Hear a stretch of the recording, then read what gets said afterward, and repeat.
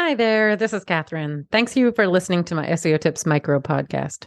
So, before we get into today's SEO tip, I just wanted to share with you the ways you can support the podcast if you're enjoying all the tips and finding them useful. So, you can send me a donation at buymeacoffee.com/Catherine W. Ong, O-N-G. And that's Catherine with a K. Any and all levels of donation are appreciated. It will help me offset the cost of producing the podcast. So, that's buymeacoffee.com/KATHERINEWONG. I'd also encourage you to subscribe to our email list to make sure you're not missing any future episodes or any other news about the SEO Tips podcast. And to do that, you'd go to wostrategies.com/newsletter. Okay, on with today's tip. Okay, let's talk about why I think federal agencies.govs need a YouTube optimization plan. Hello, and thanks for listening to SEO Tips today. So let's start with some background. So the U.S. government began engaging with YouTube and launching channels on YouTube in around 2009 when it signed a special service agreement with some of the big social networks, which ensured compliance with federal terms and conditions. YouTube, as you all know, is a free platform for hosting and managing videos, and in many cases, it can and should replace your in-house video embedding platforms if you're at a federal agency. Still, I find that not all agencies are actually using YouTube as their primary video management tool. So let's talk through why federal agencies might want to only use YouTube to manage your videos. YouTube is a critical video discovery engine. So American citizens primarily discover videos in two ways. One, a result of going to YouTube search, where frankly 95% of the videos ranking are YouTube videos. Caveat being, I have seen Brightcove accounts from some federal agencies ranking, though not as effectively as YouTube videos most of the time. Or American citizens will go directly to youtube.com, which is the world's second largest search engine and the third most visited site globally. YouTube videos, as I'd mentioned, dominate Google search results. 95% of the time, a video in search results is from YouTube. And I've seen high authority sites rank in YouTube if they're not, high authority sites rank in search if they're not using YouTube. But frankly, you should evaluate this on a keyword basis. And if you're using an alternative to YouTube, I recommend that you also have a vibrant YouTube channel. It's important to keep in mind that the intent for citizens that are looking for videos on Google differ from searchers on YouTube. Generalized, Google searchers are looking for an answer to their question, facts, how to research. And YouTube users are generally looking for entertainment, like seeing the National Zoo's newest panda cub. Now, there's a variety of factors involved in ranking well with YouTube, but the biggest components are having a channel with a high number of subscribers and authority, having videos with high view counts and a high number of people clicking on the video, high engagement, lengthy watch time, and then time spent on YouTube after watching your video. Now, using YouTube as a platform for embedding videos increases your video popularity and visibility.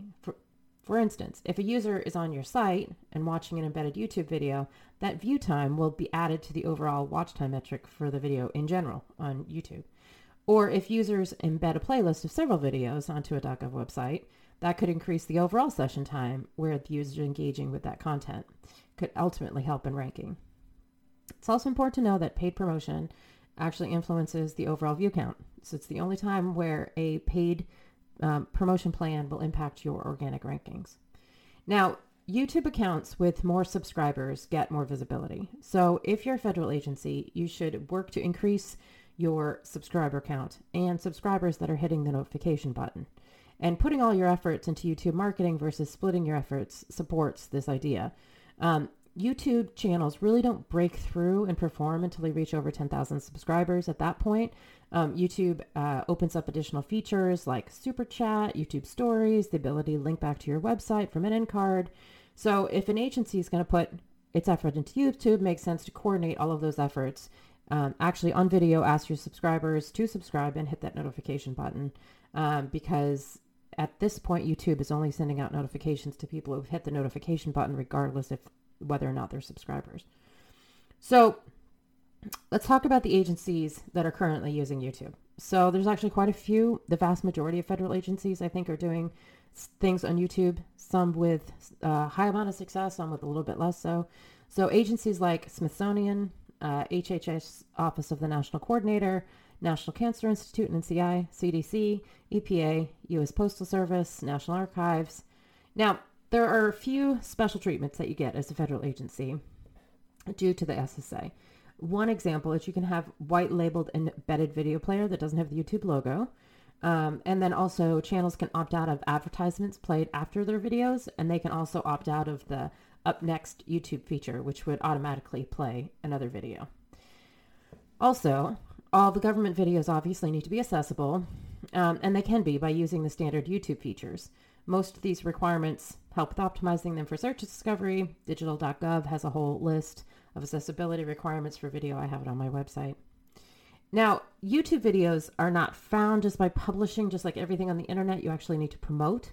And there's a large number of hours of YouTube being uploaded every minute. So particularly on YouTube, things aren't found unless they're promoted.